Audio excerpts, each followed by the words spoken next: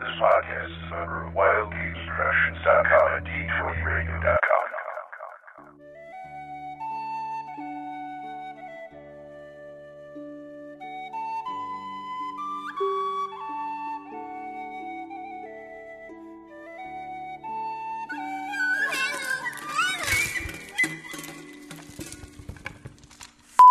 Halflings, whom do you serve? What's sneaking up behind ya? Ha-ha! I'm a sexy shoeless god of war! Master Ninja theme song!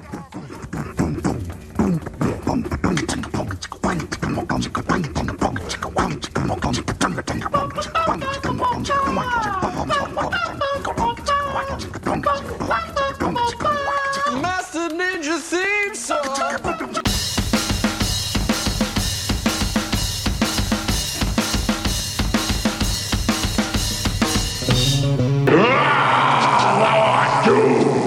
Release the princess. I'll prepare for wizardly combat. I want to show you a trick Mother showed me when you weren't around. And I'll not laugh or fast method to feel the pain.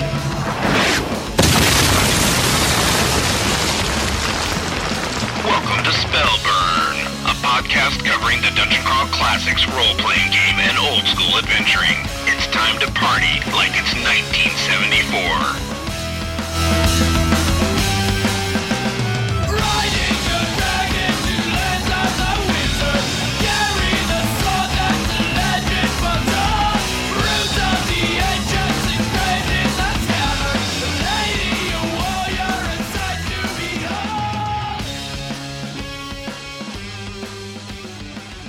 Emails, 4 people. That's an excellent thing. We'll just start. You take the first one, Jen. Yeehaw! Okay, Jen's got the first one. Alrighty. And welcome to episode 23 of Spellburn. We are finally going to do the often postponed legendary Halfling class episode. Yay! Woohoo! It should be a show only half as long as a normal show, right?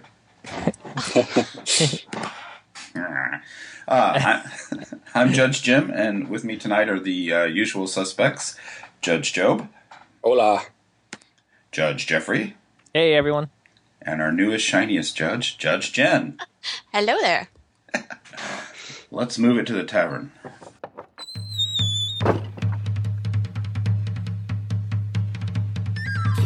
And the first rule of bartending is this: GBTB. Go beyond the book. Go beyond the book. What do you have? Heineken! F that! Tavern Talk. So, what did we all do in gaming this week? Job? Sure, I'll jump in here. Obviously, lots of writing, and I went ahead and finished up my home group's, what do you call that thing? The one who watches from below. Sorry. Yeah, I shouldn't. The adventure you wrote? Yeah. Nice. So, yeah, I think I was telling you guys last time that they got all the way to the end, like in one session. I mean, it was a long session. It was like 6 hours or something, or 5 hours. I was going to bring Frozen in Time as a backup to go into right after that. And I forgot it. So suddenly there was a dead-end wall right before they got to near the end. And I made them loop all the way around the bottom level to get around to the right side. But that filled up the time. And then we got done a little bit early. So I finally did what I've been wanting to do with that module. And it kind of suggested in some of the judges' notes in there. I played the entire, Indiana Jones Temple of Doom escape from the thing while you're getting attacked and chased by the eyeballs. So that actually worked out pretty well. And they barely got out. Somebody was still cursed and couldn't come out of the cave at the end, so that was cool. Oh, no. Yeah, and then they just happened to find, because they had carried the body the secret way to remove the curse. So that went well, and then I think we're going to go into Frozen in Time next time. So So at the end of that train cart ride, they are going to land in a glacier. Yeah. I'll figure it out somehow. That's awesome. How about you, Jeffrey? Let's see. My online game, they had been taking a little break with some lower level guys, dinking around Castle White Rock, trying to get some information, but just enough real life time passed. I think the whole crew got an itch to go face off with Leotah again. She's really proven to be quite the nemesis to the group. So they decided they wanted to go back to their high level characters, head back to the Great City, and work on taking that off. So we sort of time advanced about 3 months in game time off screen so that some of the characters could do some of their personal quests and take care of some of that, which we handled in our community group. And then we picked back up with them all sort of coming back together in the Great City. I let them advance up to 7th level. So, and it turns out they really start to feel their power at 7th level. They called for a meeting with the Thieves Guild leader, and they sort of walked into that. It was sort of like a scene from Tombstone where they, walking down the street, they just, done hiding and skulking in the shadows and stuff. And, they're starting to feel their power. 7th level certainly seems to be a bit of a power bump in a good way, but it just means, the challenges will have to get greater. So we spent about a session in the Great City, them establishing their strength. For fans of the Actual Play podcast, you'll get to see some more Temple of Cthulhu fun games because they can't seem to leave that place alone. So, yeah, that's what we did. But back to the higher level guys, 7th level, definitely a bit of a power bump, and they're back on trying to topple Leotah at this point again. I'm going to be really interested to see how this goes and how you handle it, because at 7th level in DCC, what you've got going now is like a party that's a team up between Conan and Elric and Kane. And yeah, it's really a big shift. I mean, it's the first big shift I felt. I mean, 1st and 2nd level, characters tend to die off here and there. Then, 3rd, 4th, 5th, and 6th have been pretty, smart play gets you a long way, and now it's just like they're really powerful. They can cast spell checks and get really high numbers, and the multiple attacks, multiple spells. So now it's not just one magic missile spell; it can be 2 magic missile spells in a round. So it'll be interesting to see how I adapt to playing some of that as they wrap up this particular storyline. So, but it's been fun. It's been cool. Do you have a plan for when you're going to encourage them to retire that set of characters? I do, and we've sort of talked about it on we have a community group, a private community group that we sort of discuss between sessions, and I do have a bit of a plan. I don't think it's too much metagaming, but essentially, when we see what happens with this Leotah plot line, there's some bigger cosmic forces at play that I've hinted at so far for them, either what could be called patron level wizard types, or even deities themselves. Cthulhu's obviously not very happy with this group. The whole cleric having shifted deities, several months ago, game time. Obviously that's going to be a thorn in their side. They've sort of become friends with Mani, the temple that they're occupying. So I'm sort of setting the stage for some of this higher level deity play for a little bit, which will probably be the closing gaps of the campaign as they tackle some of that stuff. So that's my plan to shift into the higher power level. I see in their future a possible total party ascension. Yes. Yep. How about you, Jen? We finally got our group back together. We run about 6-hour sessions each time, and all of the players have multiple characters because they have them left over from the funnels. I know I didn't do a good enough job paring them down there. It happens. So the last adventure that I ran them through was actually the one who watches from below. But I had them just take 1 PC per person this time, which was kind of different for them. And simultaneously, their counterparts are going through the Jewels of the Carnifex, which is what we jumped into this last time. Got 2 new converts at the open table, which was awesome.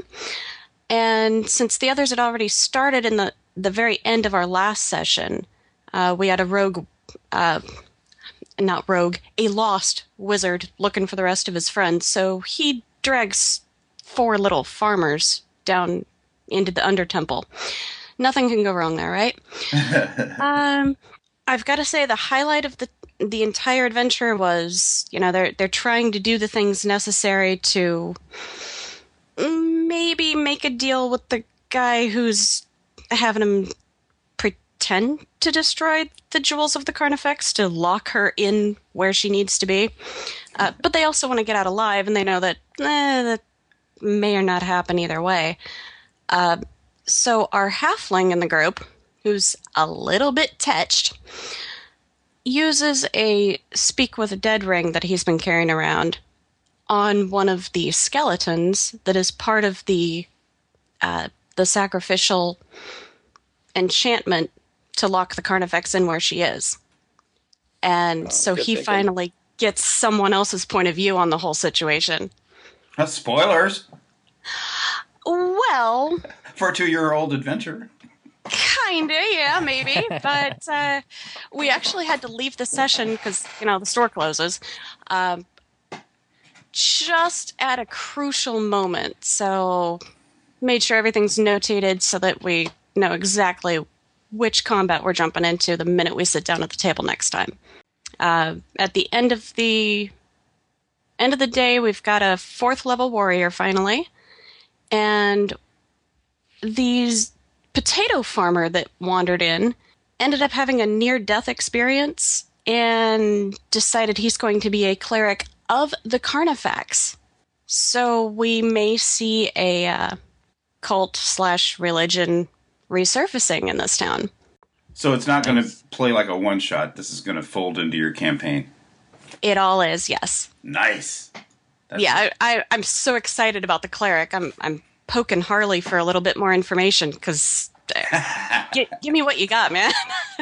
It's so funny how many of those the DCC modules kind of corrupt people's campaigns, and you're just going to have to end up writing all kinds of stuff to flesh it out a bit.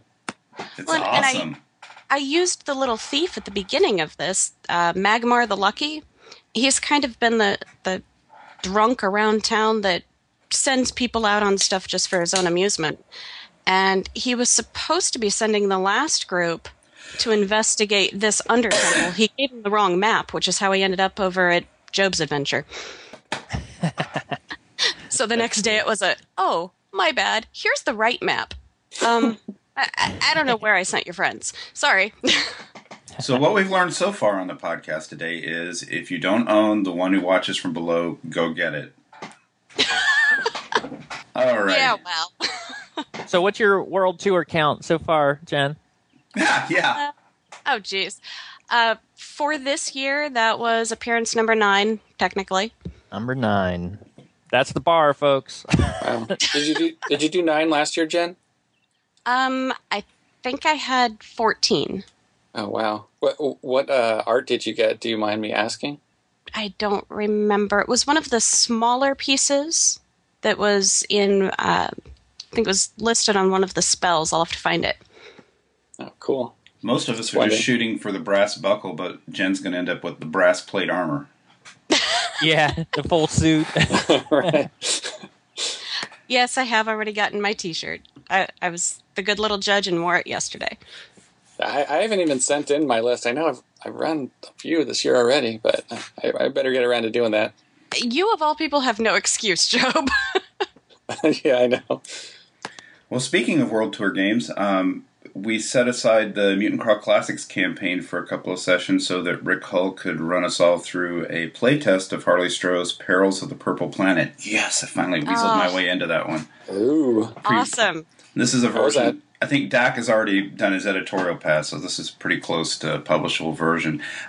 So far, the first episode was a lot of us just getting characters rolled up and exposition and really getting into it. So it's a lot of fun so far, but I don't think we've gotten to the real meat of it yet. Just some bear humanoids, which I torched, and some mushroom forests. We haven't gotten to any of the really good stuff yet. But the big news for me personally, getting to jump on the other side of the screen and play, is Rick Hull finally let me off no spellcaster probation for good behavior.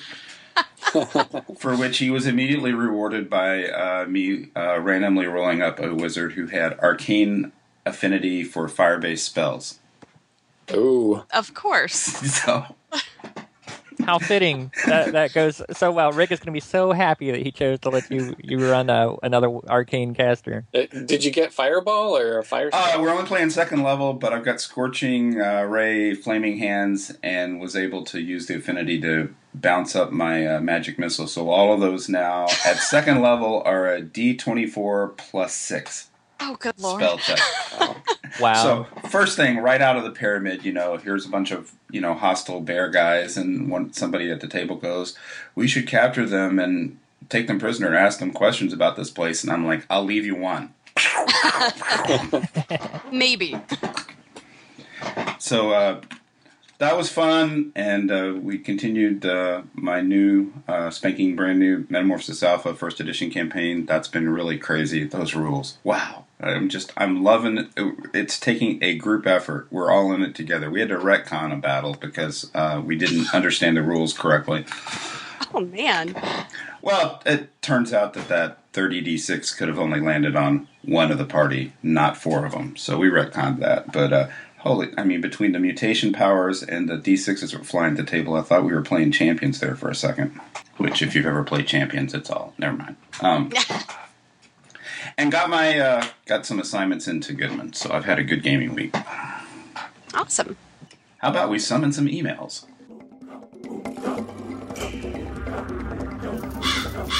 You've got mail. Message for you, son. Summon email.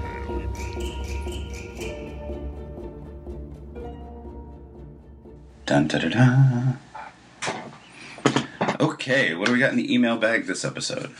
Looks like we've got one here from Dylan Green. He says, "Howdy, Spellburners. Listening to your show and enjoying it greatly. When can we look forward to an episode examining the elf class? The concept of race as class has always been fascinating and strange to me, coming to RPGs after ye old days as I did. Will you fold it into the magic user like you kind of did with dwarf and warrior? Have you already covered most of the important moving parts when you talked about patrons? Thanks much, Dylan Green." Well, given how long it took us to get this Halfling episode done, I'd say we'll get to elves in the next 2 to 48 weeks. Well, I mean, we kind of rolled elves into episode 5, a mercurial magic system. Yeah, that's what I was thinking, that we sort of had them rolled into the magic. Yeah. For the Maybe wizards. we should have rethought our cool hip names for episodes. Maybe people can't find that's the spellcaster episode. Well, I mean, we'd be open eventually to doing an episode focused on elves, right? Yeah, I think so. I mean, I think some of the topics, some of the stuff's been basic overviews, and there's room for deep dives or, just a combination episode of something. Yeah. Well, I mean, Sure. we still need to do that advanced magic show, too. But at least we're finally closing out the core classes.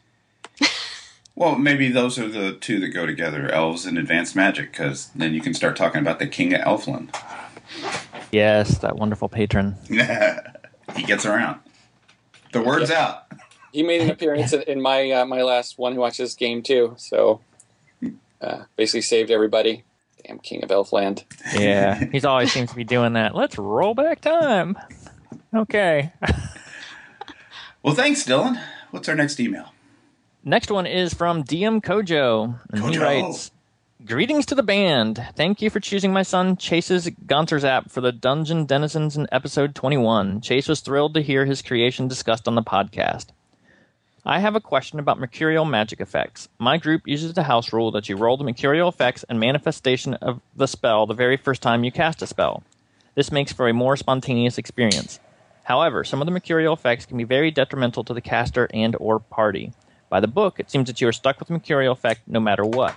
I was thinking of making a house rule that allows a caster to bypass the mercurial effect by spell burning. The question is, how many points need to be burned? It seems that the number of points required should scale up based on spell level. Do you have any thoughts on this issue? DM Kojo." Man, that guy's always a thinker. He is, too. I do the same.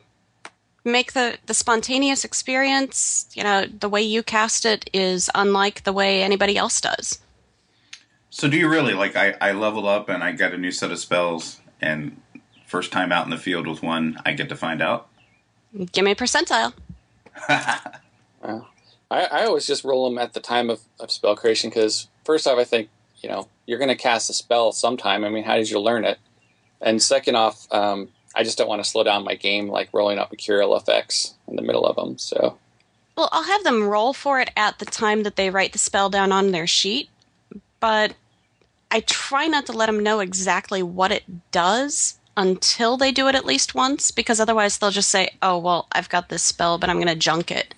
Yeah. That's interesting, too. I never really even considered that some of those mercurial effects, there really wouldn't be any reason that the spellcaster would know anything, like, kills a person somewhere. Well, some of them, like if it requires, a point of blood from a living creature, I had one spellcaster that would just carry around a sack of rabbits with him. Yeah, I've done that. Well, as to DM Kojo's question, I don't know about you guys, but, I'm just for making it easy. I would just say burn 1 point of ability points, one point of spell burn. I think that's what I'd lean towards too. Just 1 point if you're going to go that route. Just 1 point. I don't know if I'd vary it based on spell level. Would that be for each time it's cast? Yes, at least it would be in my case. I don't know. Yeah. Or one per spell level or something, I guess.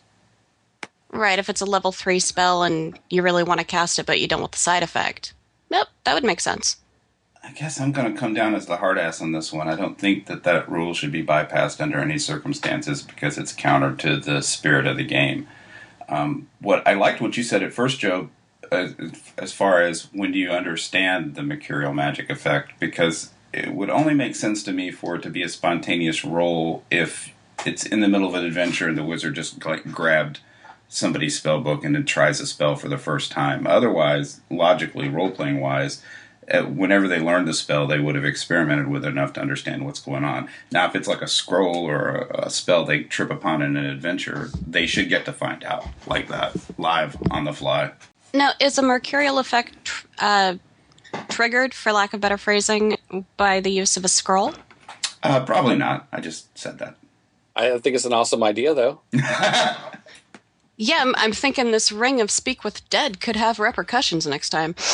but the example you used, Jen, was the same mercurial magic one of my wizards had, where he couldn't cast Flaming Hands without doing 1d6 to the next nearest living creature, and that had awesome role-playing repercussions, because it first forced my wizard to start running up into melee to cast Flaming Hands, which is a pain in the ass, and then I figured out, well, I'll just get a little bag and start chucking, moths and mice into it and carry it on my belt, and when I need to, one of them can take it. When I want that to happen, I just toss the bag away. I wouldn't have had that experience if I could have just spell burned a couple of points and forgotten about it.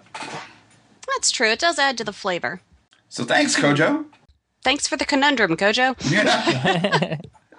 Well, no, it's a well-written email that gets us to disagree. A diversity of opinion.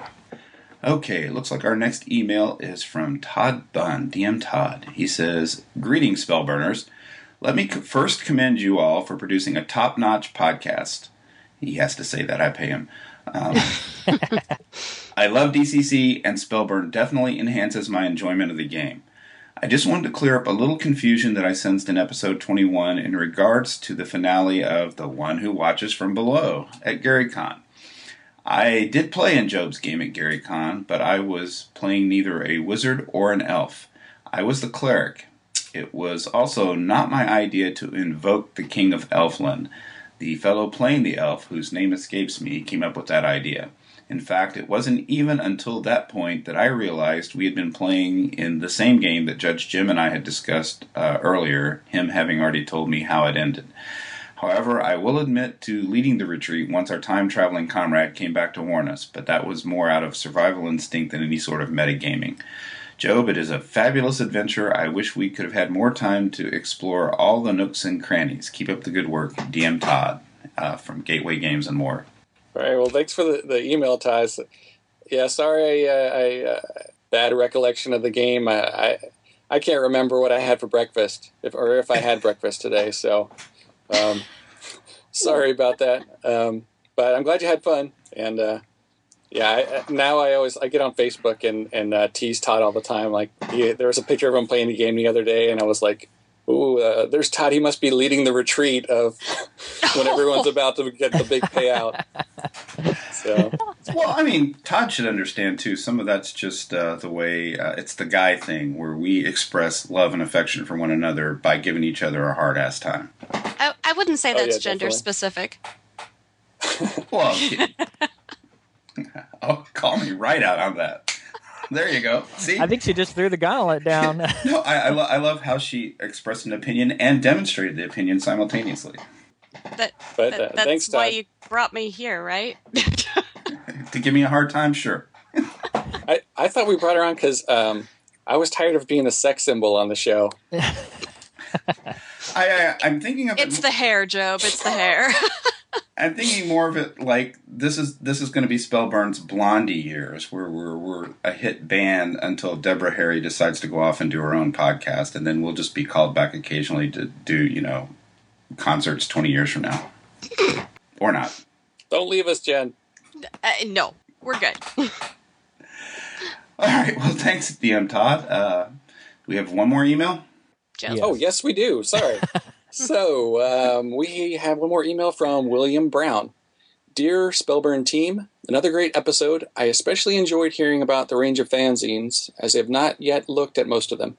I'll definitely be doing so now. Do you know if any have given deities for clerics a patron treatment? It would be great if clerics could choose deities who would cause a divine taint. Ooh. And would have specific cleric spells. I have really enjoyed DCC, especially its magic system, and it would be exciting for clerics to have this element developed a little more. Perhaps in the annual, if not in zines. Many thanks, and please keep up the great work. Will. All right, thanks for your email, Will. Yeah, and I agree with him, too. Yeah, I think so, too. We need a little more love for the clerics and the patrons. Yeah, I agree with that sentiment. I mean, I don't know if I would go exactly with the same patron stuff, but it definitely I don't know, some other kind of flavor, not just their deities and not patrons, but there's definitely room for some kind of game material around that. There's that one Kickstarter, and my dyslexia is preventing me from remembering it, where you can get the book in PDF, but the print version has never printed yet. What's it called? Does anybody remember? Angels, Demons, and Things in Between? Yes.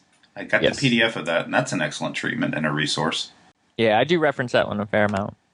Now, does that go beyond like the clerical use of divine aid? Because I know that automatically accrues that additional 10 points of disapproval. Yeah. Yep. For the disapproval range. So how would a divine taint differ from deity disapproval? I think spell. To me, I don't know. Like, I just feel like it is missing something. And like Job says, I don't know if I would mimic exactly what's going on for the wizards, but just some flavor bits to, I don't know, give you something similar to the wizards, but yet with its own unique little taste. And I don't know for sure what, because I've tried to think about it and haven't come up with anything great. But I don't know. It does feel like there's a little bit of a missing spot to make clerics pop just a little bit more. Do you mean in the class rules or in the number of deities available? I'm talking about number of deities available, and then if you call upon a deity and you piss them off, what's the... Like their interaction. Yes, what's their interaction with it? I mean, we know we've got the patron taints, but what would a deity do? Some mechanic for that or something. Those rules for how to deal with disapproval are pretty sweet. The way they've played out at our tables, I mean, just the last game, Perils of the Purple Planet, our cleric was suddenly forced to start recruiting people to the cause of Cthulhu. Yeah, but there's one chart for that. There's one table. Yeah, I mean, and that's I think where I'm from is we've had enough disapproval that it's like, okay, how many followers can I possibly... I mean, and obviously you can recruit more, but we seem to get that one a lot. You must recruit a follower in the next 24 hours or, suffer -1 to your spell checks. And just something a little more... I gotcha. So personalized. A deeper, richer set of tables.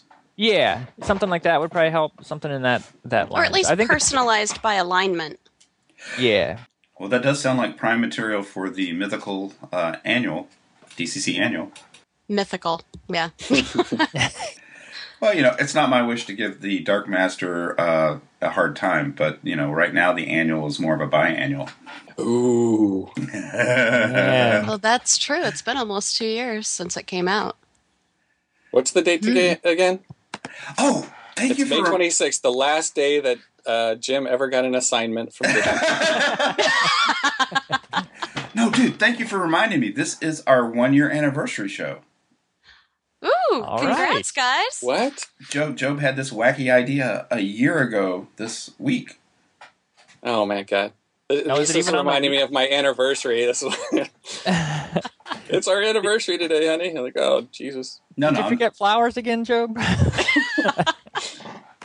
And Will, if you want to hear us whine about clerics, you can also check out episode 10 if you haven't heard it, Holier Than Thou. Another misleading show title, huh, Job? Yeah. Oh, Lord. Okay. Is that all the emails for this episode? Yeah, I think that Looks the like mailbag is empty. I think it's completely drained now, isn't it? That can't be possible. There might be a couple in the wings, but Okay. not much. Yeah, it's dwindling, so send those emails to the band at spellburn.com. Yeah, give us stuff to kibitz over. Yeah, we're paying the mail monkey to handle all this, so if he's not doing anything, we're not getting our money's worth. All right, well, on that awkward, tragic note, we'll go over to some mighty halfling deeds. Wait a second. I have an idea. There's plenty for the both of us. I move for no man. Ow! Mighty Deeds. Okay, wow, this show seemed extraordinarily difficult to mount for some reason. Why was that? Kept Short coming up. guys, little feet. They don't move very far. We had to shave the halfling's feet. Oh, man. That accounts for the extra months. Got it. Listen, have you ever tried to manscape a halfling? I mean, come on. Oh, Job. Oh, there you go. That's the way to start it off. Well, before we get into the crunchy bits, I want to start with what I find most interesting about how this class's race is written up in the rules. Of all the classes, this is the one where Joseph really seemed to try and have his cake and eat it too, because the flavor text for this is as close to direct homage to Tolkien as can be, that the halflings are, focus on full bellies and they want to stay at home after this next adventure, but then the rule mechanics themselves sort of play out like they're little rolling fur balls of ninja death. Which is the way I've seen them played. That's an interesting contrast to me. Yeah, I definitely agree. The halflings I've always run for have almost always been little rolling balls of death is what they end up getting called, as they roll out there using luck and dual weapon fighting to take care of business. So you're right. It's funny how the description contrasts to how they tend to get played in actual combat. I mean, they're a little bit like maybe like the carnivorous halflings from Dark Sun, but I think these the Goodman Games DCC version is more badass to me. Oh, they're total badass. What does anybody read the webcomic Order of the Stick? Oh yeah, that's what the way I've seen them play at the table reminds me of Belcar Bitterleaf in that comic strip. Pretty much, yeah. I am a sexy shoeless god of war. Yes, he is. Yeah, not me. I have shoes on. Yeah. Well, Right, and I personally love the idea of a good luck charm for the party. Yeah, it seems kind of kooky from an outsider point of view, but once it's in play, I mean, they definitely add a bit of positive flavor in what could be a really dreary situation. I think it's one of the genius masterstrokes of the entire rule set is the luck mechanic as it applies to this particular class. Yeah, definitely. Everybody seems to want a halfling in their party, and like you said, it can change a dire, dark situation into, hey, the halfling throws a little bit of luck on it, and suddenly it's a game-changing spell or a game-changing attack or something like that. So I definitely agree that the mechanic and how the halflings interact with the luck mechanic plays off pretty cool in session. Yes, definitely. It's one of the things I love about this game is how they used race as class, except they fixed them. This is the first. I mean, we used to play basic D&D back in the day and just accepted race as class. But the way that it's written in this game, every single race is highly functional and fun to play. Okay, well, Yeah. For people who aren't familiar with the DCC Halfling, maybe we should just like run down through what the abilities are to get people introduced to them. Sounds good. Let's crunch through it. Okay, so we already discussed that Halflings are masters of two-weapon fighting. So they get a bonus, like they had a higher agility than they have if their agility is lower than 16. They can see. They have infravision. They're small, so they can run through people's legs or climb into little small places. They can run they can run 20 feet per round. They get 2 thief skills: sneak silently and hide in shadows, and they get an increasing bonus for that every level. And the number one thing that we already hit on here is that they're lucky. So I don't know. Somebody want to just describe how they're the luck battery mechanic for someone that doesn't understand it?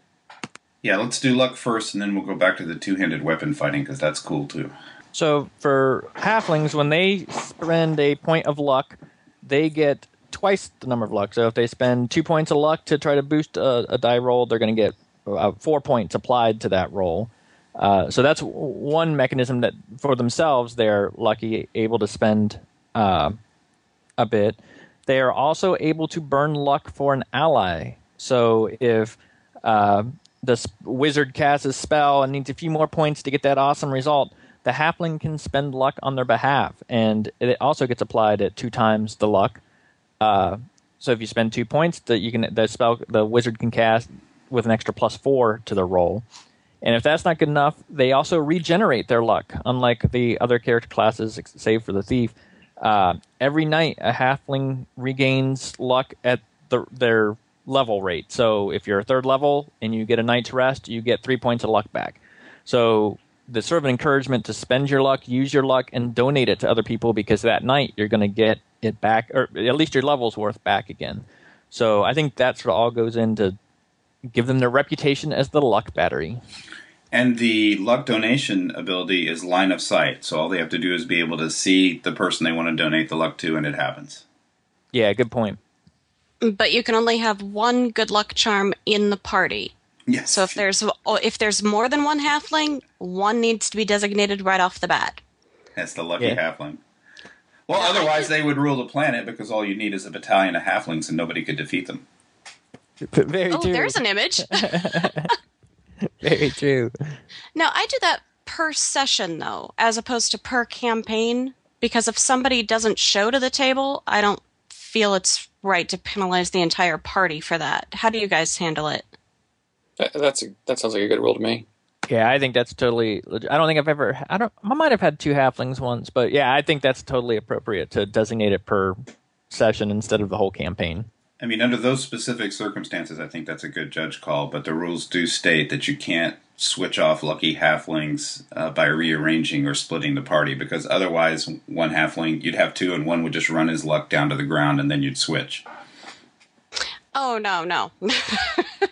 No, usually, whoever shows for that session or that group of sessions for the adventure.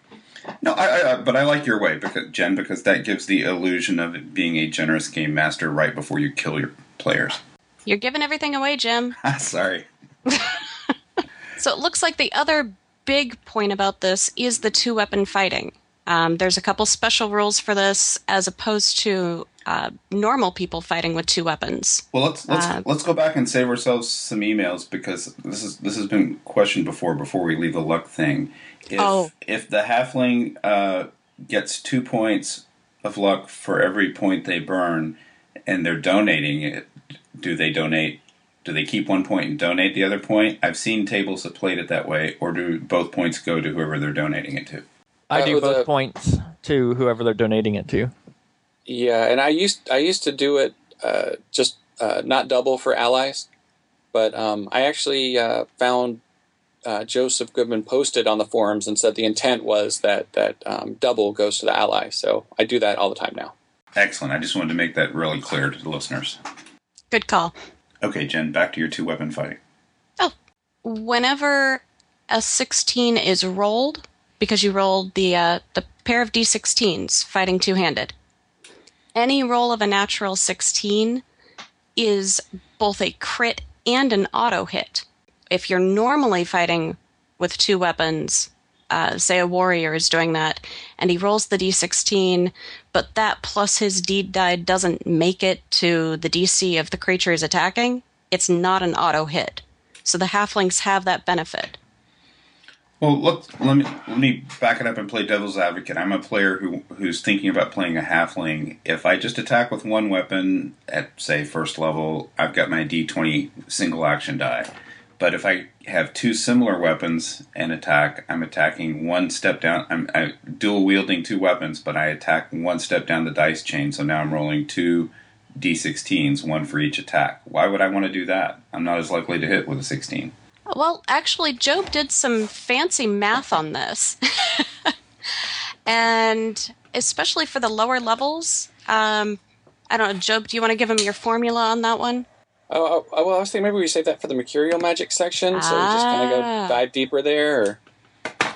Well, I was just being devil's advocate. The easy answers are you've got two chances to hit at once. You get two chances to crit, if you're not just hit. Yes. And well, not to jump ahead of your formula, but that doubles your chances of critting. Plus, you can't fumble dual wielding with a halfling unless you roll 2 ones. Right. Actually, you can't crit with your second weapon either. I'm sorry? You can't crit with your second weapon. I mean, if you look at table 4.3, the 2-weapon attacks table on page 94 of the core book, if your agility is 18 plus, your primary hand die is normal. Your offhand is -1 die, and then primary hand scores critical as normal. That is correct for other races, or for humans and other characters. On page 60, for the halfling, unlike other characters, when fighting with two weapons, a halfling scores a crit and automatic hit on any roll of a natural 16. Oh my god, I'm doing something wrong again? See, that's right. No, you're doing something. I don't know if this has ever come up anyway. Yeah, how often do you have halflings in your parties, really? Who chooses their halfling to be their favorite out of all of their funnel characters? I mean, I'm dyslexic and have very poor math skills without the aid of a calculator, but I played a halfling and quickly figured out that my chances of critting were about 10% per melee round, as opposed to a normal, without the D die and all that stuff, about a 5% chance of hitting 20 on a D20. So that's like double the chances to crit, although less chance to hit. That's true. And a much reduced chance of fumbling. Although at our tables we've had to be pretty stern with reminding halfling players that it has to be matching weapons. That is true. I've got a question for the assembled judges. What if I'm playing a halfling and the rule says that they have to be matching single-hand weapons, right? What if I want to play a halfling with 2 slings? That's just silly. It would be very Belcar, though. Yeah, it does say he's trained in sling. That's kind of silly. I don't know. Yeah, I've never had that come up. My gut is no, that doesn't make sense. But I'm trying to think if that's a reasonable reaction or not. Well, I don't know. You could kind of pull a sling while still holding a sling in the other hand. Why not? Yeah, and that's what I'm thinking. I'm like, at first I was like, how would you load it? But you could, if you were a halfling, you could figure it out, right? I don't know. That's a good one. I mean, you're just a little monkey. You practically got 2 extra hands. Well, something to think about. Now I know what to expect at the table next time. Thanks, Jim. Our halfling's crazy enough. Yeah, the DCC world's going to be afloat now with dual-wielding, sling-shooting halflings now. I played a halfling in Free RPG Day last year, the Imperishable Sorceress, and I got to tell you, it was a lot of fun when I needed to. You couldn't run around doing this all the time.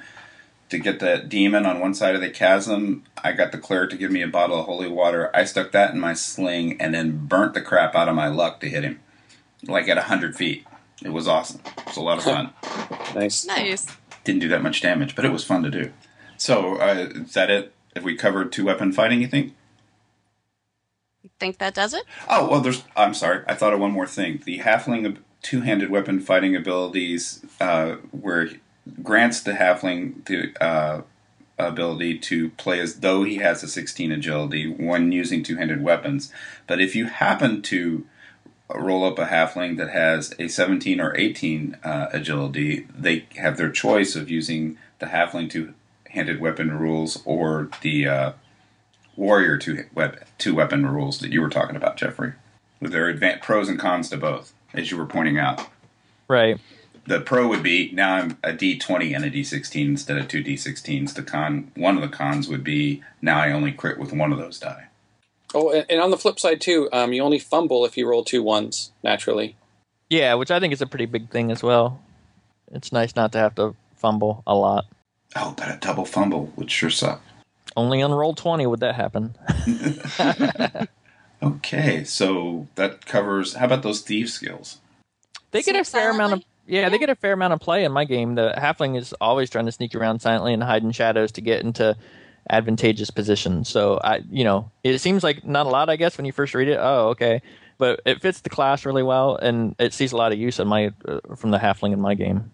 Yeah, if they were able to get the actual backstab skill, we'd be in trouble. Yeah. That might be too much. Plus, they're only 3 to 4 feet tall, so it would be more of a butt stab. Back of the knee. Well, I think that sums up at a low level the halfling class. What do you guys think? Ready to switch it over to Mercurial Magic and talk about how to deal with these little death monkeys from behind the screen? Definitely. Great all-seeing eye of Agamotto! You must come to my aid! Doesn't weird stuff happen when spells are messed up? I don't feel anything.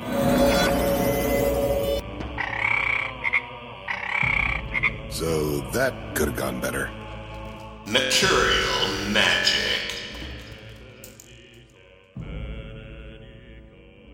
Okay, I've played a halfling. I haven't run a game with one in it. I bet you guys have. Yeah, yes. Yep, I've run for a halfling. And he spends... Our halfling in our party, Jargon, he's our longest running halfling. And he's a pretty big asset to the party between... like I said, he uses the sneak skills a lot to get into cool places. He really tries to blend in with things. So a lot of times he'll be present at places and folks don't even know he's there, which is sort of cool. The luck battery aspect gets used pretty well in our game. I think I don't think it's abused or anything like that. He throws luck out when it needs it. 7th level now, of course, getting 7 points of luck back, so he can spend a fair amount of luck and hand it out. But it works out really well. And he tends to go back and forth between the dual weapon wielding and the single, depending on the situation.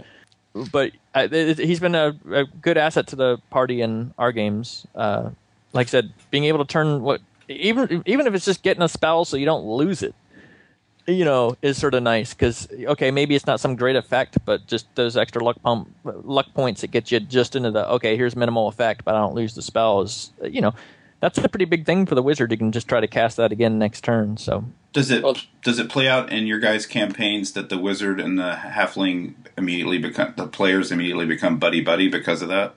Yeah, my group's pretty chaotic, but yeah, he is very amenable to donating luck to the wizard. He doesn't have too many people in the party that he's hesitant to do so. So I don't know if the wizard's more so, but he definitely helps the wizard out a fair amount. I have a question for you, Jeffrey. Yes. At the higher levels where they have the 2 action dice that they get to roll, yes. How are you dealing with that? Do they then get a 3rd attack? Ooh, good question. Just in case the one in my party actually lives that long. Yeah, I would give them the extra attack, I think. I would give them a 3rd attack. I don't know if it's come up. For sure. I don't... Well, at first blush, it would seem like they would have their choice of dual wielding at a higher action die, because the rule is it's 1 action die back. So at high level, they'd have an increased action die, right? Right. It starts them out with a D20 and a D14 when they get to 6th. Or their choice of just doing it straight with 1 weapon, two actions with 1 weapon. Right. I'd give them the 3rd attack. Step down, the D14 to a D12. I don't think that's too powerful. Yeah, I'd give him the additional attack on that. Just 1, though, not... Not, he couldn't step the D14 down to the D12 times 2. Yeah, that'd be a bit much. Well, and Jeffrey, you hit on something too there, is that do you guys let the halfling, even though he's got 2 weapons in his hand, choose to attack with a single one of those weapons with the D20? I do, yeah. I'll let them choose to. If he wants to boost and just do a D20, made a significant move, I only let him make one attack. And that may be a throwback to 3D.X rules and stuff like that. But if he's made a significant move, if it's just a short little jaunt, then he'll do both. But if he's had to cross, 20, 25 feet to reach somebody, and again, we don't have tokens, so a lot of it's just subjective. But I usually say you can't double attack with that. I don't know if that's right or not, but I do that as well. But yeah, if he chooses to use just one weapon, I let him roll D20 for it. I do it the same way. Just wondering. And I'm wondering if I would step him down. So back to Jen's thing, I don't know if I would step that D14 down to a D12. Really? Yeah, I don't know if I would or not. I mean, it's sort of a second action, full action. So I might give them their dual wield and then the D14 as a single attack, maybe. I don't know. I'm sure that'll be coming up quite soon, though, because it'll be much more combat-oriented in the next couple sessions for me. So I'm sure I'll have to clarify my position on that. But I almost think I would do dual wield and then go ahead and take the D14 with a single attack. Well, and at 7th, your guy's going to be looking at the possibility D16. of a D20 plus D16. Yeah, that's... Yep. Oof. Good luck with that. Well, Let us know how it everything goes. gets more powerful. We shall see. Well, this is kind of a judging style question. I'll base it on what I do and then ask you what you guys do. When characters have luck, and particularly characters like the Halfling, and in Mutant Car Classics I've got an equivalent class that has the same luck mechanic. My goal as a referee is to encourage the players to burn their luck as frequently and as quickly as possible, because when they're out of luck, that's when they start thinking harder about their combat situations. Do you guys play hardball like that, or? Well, I don't know. I've got, our halfling, like I mentioned, is a little insane. And when using that ring to get the right level to be able to speak with this thing that had been dead for, X number of years, no spoilers, little late, he spent 7 points of luck on that because he needed that additional 14 points. Yep. And after that, he had a couple that he could maybe loan to somebody if they needed, but it was pretty much, okay, the everything else, because now the thief gets more luck die options. Well, I love the luck mechanic, but, it could be abused, which they considered in writing the Halfling rules by Joseph putting in there, you can only have one lucky Halfling. But I'm thinking of when Rick Hull ran us through a playtest of Colossus Arrived. That's an 8th level adventure, and he hands out the pre-gens, and none of us had a luck score worth a damn on our sheets, and we got whiny about it, and he's like, hey, you didn't get the 8th level by keeping all your luck. Those are the stats you get, and he was right. Yeah, I do the same thing. If I roll up a higher level character, I just subtract, at least the number of levels in luck points. Oh, that's a good idea. Yeah, I think that's a good way to do it for those higher level pre-gens. I mean, anybody besides thieves and halflings, because they regenerate. Right. Well, plus it just ruins con games. Everyone's like, I'm just going to burn 12 points of luck. Yeah.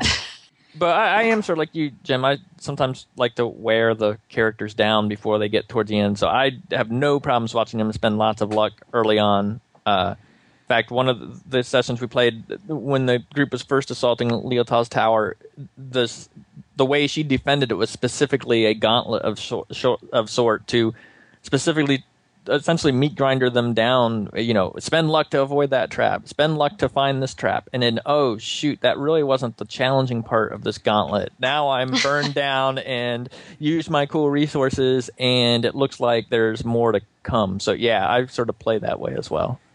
And that's not just being a bastard judge. That's good storytelling mechanics. I mean, Luke Skywalker needed to save that last little bit of luck for the very end of Star Wars. Yeah. Okay, so, just in general, people are probably interested in two fighting weapon rules. So that spreadsheet you did, Job, is magnificent. Can we put that on the webpage with the episode? Yeah. Why don't we do that? So the two fighting weapon rules are on page 95 of the DCC core rulebook. And as Jen pointed out, I guess you get if you want to look at some of the halfling specific stuff, jump to page 60. So some of the things that you should be familiar with, and this would be whoever's fighting with two just halflings, but if your warrior has an improved critical range and they're fighting with two weapons, they lose that improved crit range. It just goes back to if you do get a crit, you don't get an auto hit. You're still going to have to be able to hit the monster's AC with your roll plus your bonuses. You know what I thought was very interesting as I was reading through your spreadsheet and freshening up on these rules is with the everybody but halfling two weapon fighting rules. It notes that that in the case of a warrior who's doing two weapon fighting, he rolls a separate D die for each action die. As opposed to, it's been a source of controversy. People have gone back and forth on how they run the dwarf character class who has the weapon and shield bash. Is it 1D die or 2? It says specifically two weapon fighting. It's definitely an extra D die, a separate D die for each action die. Interesting. And it bumps the initiative down one die on the chain as well. For everybody but halflings, if they're fighting with two weapons, they roll a d16 just to get in the initiative. Yeah, is that true? Did I make that up? No, it's in the book. Oh, okay. Is it? It's true for two-handed weapons. Is it true for two weapon fighting? Two-handed weapon bumps the unit down, but is it true for I see it in your show notes that you wrote, Job, and since they're on the internet, they must be true. Right, exactly. And he is a Goodman Games writer, so it must be true. Oh, God. I think that was part of the errata for one of the later sessions. They added that part in. Oh, dude, you gave me a great idea, Jeffrey. I'm going straight to the Goodman forums and starting a new topic. Joe Bittman says. Yeah, I wrote it in the notes, and I always try to put the page references in there so that I can double check my work because. Unless they're made up, and then you skip the page reference because there's no page reference. It's not your fault, man. You wrote these show notes like 2 months ago. We've just been postponing the episode. Yeah, this is like me running, my adventures when I haven't read them in months. Now I'm like, oh, well, maybe I should have actually reviewed all these. Okay, anyway, so now we're going to get to the real meat of this, though, which is I might be wrong on this, too, because I'm not any kind of math head, but I went out on the internet and tried to figure out, what are the two weapon fighting probabilities, and when should you attack with two-handedness, and when should you attack with a single hand? So the reason I did this because I played a halfling on the table, and it seemed like I was never hitting, and it was pissing me off. And and at a few play tests too, I noticed that it seemed like the halfling could never hit. It was like a lower level game, but still it was kind of annoying. So I went out and found how to figure out the probabilities for this. So basically, the D20 is easy. It's just multiples of 5%, basically. And so the way to calculate the two weapon probability, basically, is you want to figure out if you're going to hit at least once, because then it's going to be the equivalent of if you having attacked with a D20 and hit. I'm with you so far. Okay. So basically, I calculated it all out, compared the two, and I came up with a formula to kind of figure out, if you're rolling your two weapon attacks with D16s, when you should do a one-handed attack or a two weapon attack. So basically, what you do is if you take the monster AC and then minus 10, and then add your melee attack bonus, if that is equal to or greater than 4, then you're better off attacking with a single weapon. You'll have at 4, you have like a very tiny percentage better chance of hitting with the D20. Man, that is some genius number crunching. Yeah, well, it will be if it's true. Well, the great thing about we'll share our work on the website, and please, somebody fix it if it's wrong, and we'll give you credit on the next show. That's the great thing about this podcast is we have the most intelligent listeners ever, so they will jump in there and correct your math if it's wrong. Yeah, actually, man, I should have hit up one of our data science people at work. We've got a bunch of mathicorns that that probably would have figured this out and checked it for me, but oh well. We've got listeners, so I don't have to bug them. Put them to work. I can't help you with the math. I can draw a cartoon of the formula for you. Yeah. So, I mean, there's different ways you can make that formula, but one way that works is, monster AC -10 plus your melee bonus. That's 4 or higher, then you're better off attacking with 1. Okay, well, let's wrap this up with something you put in the show notes that I remember and think's very interesting. Last thing about the Halfling class is in the rules it says that the luck donated to another player can be for any rolls. Is exactly what it says. And then there's a hyphen, and it lists off some of the typical ones, like spell checks and attack rolls and things like that. But the front of the sentence says any rolls. You noted that when Daniel Bishop was on the show, he talked about allowing players to burn luck in certain special circumstances. Do you remember what he said? I don't remember now. Saving dogs. He had a saving dogs roll, like poodles or something. Well, no. What he said, Daniel said that he would allow the halflings to either burn luck and use it themselves, or donate luck if it's a character trying to do something they might not normally be able to do. Say the halfling has a movement of 20, but he absolutely needs to get 50 yards ahead across a chasm. Well, burn some luck, add it to your roll, and we'll see if you make the jump check. That makes sense. Oh yeah, I remember that.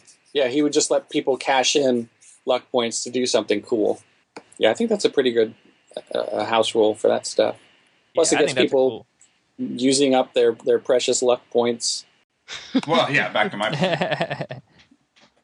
It's like wishes, man. Whenever the players get their hands on wishes, it's my job as judge to get those wishes done and burned out as quickly as possible. I like it. Yeah, just throw a bunch of junk like that at the beginning of the adventure to get the halfling to burn off all of his double luck. Oh, man. Okay. Well, is anybody else got anything else on halflings? I think that's a pretty good overview of them. We've covered a lot of their highlights and how we've used them in the game. And well done show notes, Joe. Well done. Thank you. Definitely. Let's move it to Patron Bond. Who are you? Your new lord and master. What orders from Mordor, my lord? Oh, don't grovel. One thing I can't stand, it's people groveling. Sorry. Patron Bond. Okay, Patron Bond is a section of the show where we evaluate and rate whatever the show topic has been. In this case, it'll be the Halfling class as a game mechanic, and award it a rating on our system that starts with critical hit, goes to hit, miss, or fumble. And we'll just go around the table in reverse seniority order. Jen, how do you rate it? Of course. Well, like I said, I really love the concept of the good luck charm, and it's played out really well. I mean, if somebody dies because the halfling didn't spend that luck, well, maybe that's a guilt trip that's worth exploring. But really, when it gets down to it, the imagery of the little furry dudes waving 2 weapons in combat is just, it's what it's all about. I would definitely call it a critical hit, although I have to give credit where credit is due in that Bob has been playing one of the best halflings I've seen in this game, and he is beyond crazy and insane, and he really makes it into, I think, what Joseph was envisioning. So definitely a critical hit for me. Well done, Bob. How about you, Jeffrey? I'm going to go with a soft critical hit on this one. I do think it's good. I think they're more interesting than halflings in a lot of other games because they come with their uniqueness to it. Both their dual wielding skills are awesome. And then the luck mechanic, how it fits in, their luck battery status, how it fits in with the luck mechanic in DCC is cool. The halflings I've seen have been a lot of fun. They, the first one I saw played was literally the rolling ball of death, and that was cool. So I'll go with critical hit on it because I think halflings finally have their place. They're not just the short thief anymore, and they can actually do some cool stuff and help a party out and be a strong contributing member. So critical hit for me. All right. I'm going to also go with a critical hit for no other reason than in this game, in DCC, Joseph has created a class I actually enjoy playing. I would never play a Hobbit or Halfling in any other system voluntarily, and I loved playing a Halfling in DCC. Awesome. How about you, Joe? I'd definitely go for a critical hit on the Halfling. I think the number one thing that it hits for me is it's got great flavor, and the mechanics support the flavor that he created, and it's unique. You haven't really seen any kind of class like this, and you wouldn't see a class like this in any other game than DCC. So, critical hit from me. Excellent. Well, I think that's going to wrap it up for this episode. So, remember, never split the party unless the party's already split. See you later, peoples. Good night, everyone. See you guys. And we're out. The Spellburn Podcast is a production of Wild Games Productions in association with D20Radio.com. The Spellburn theme music is provided by the band Glitter Wizard. You can find them at glitterwizard.bandcamp.com. Halfling manscaping services for tonight's episode were provided by Bitmans on the Shire, where it's always twice the haircut for one half the price. Thanks for listening, and we'll see you next time on Spellburn.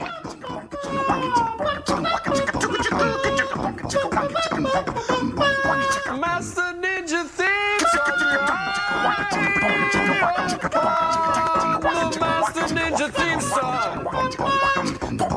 Cause those Van Patten brothers are so headstrong. Master Ninja theme song. Help me.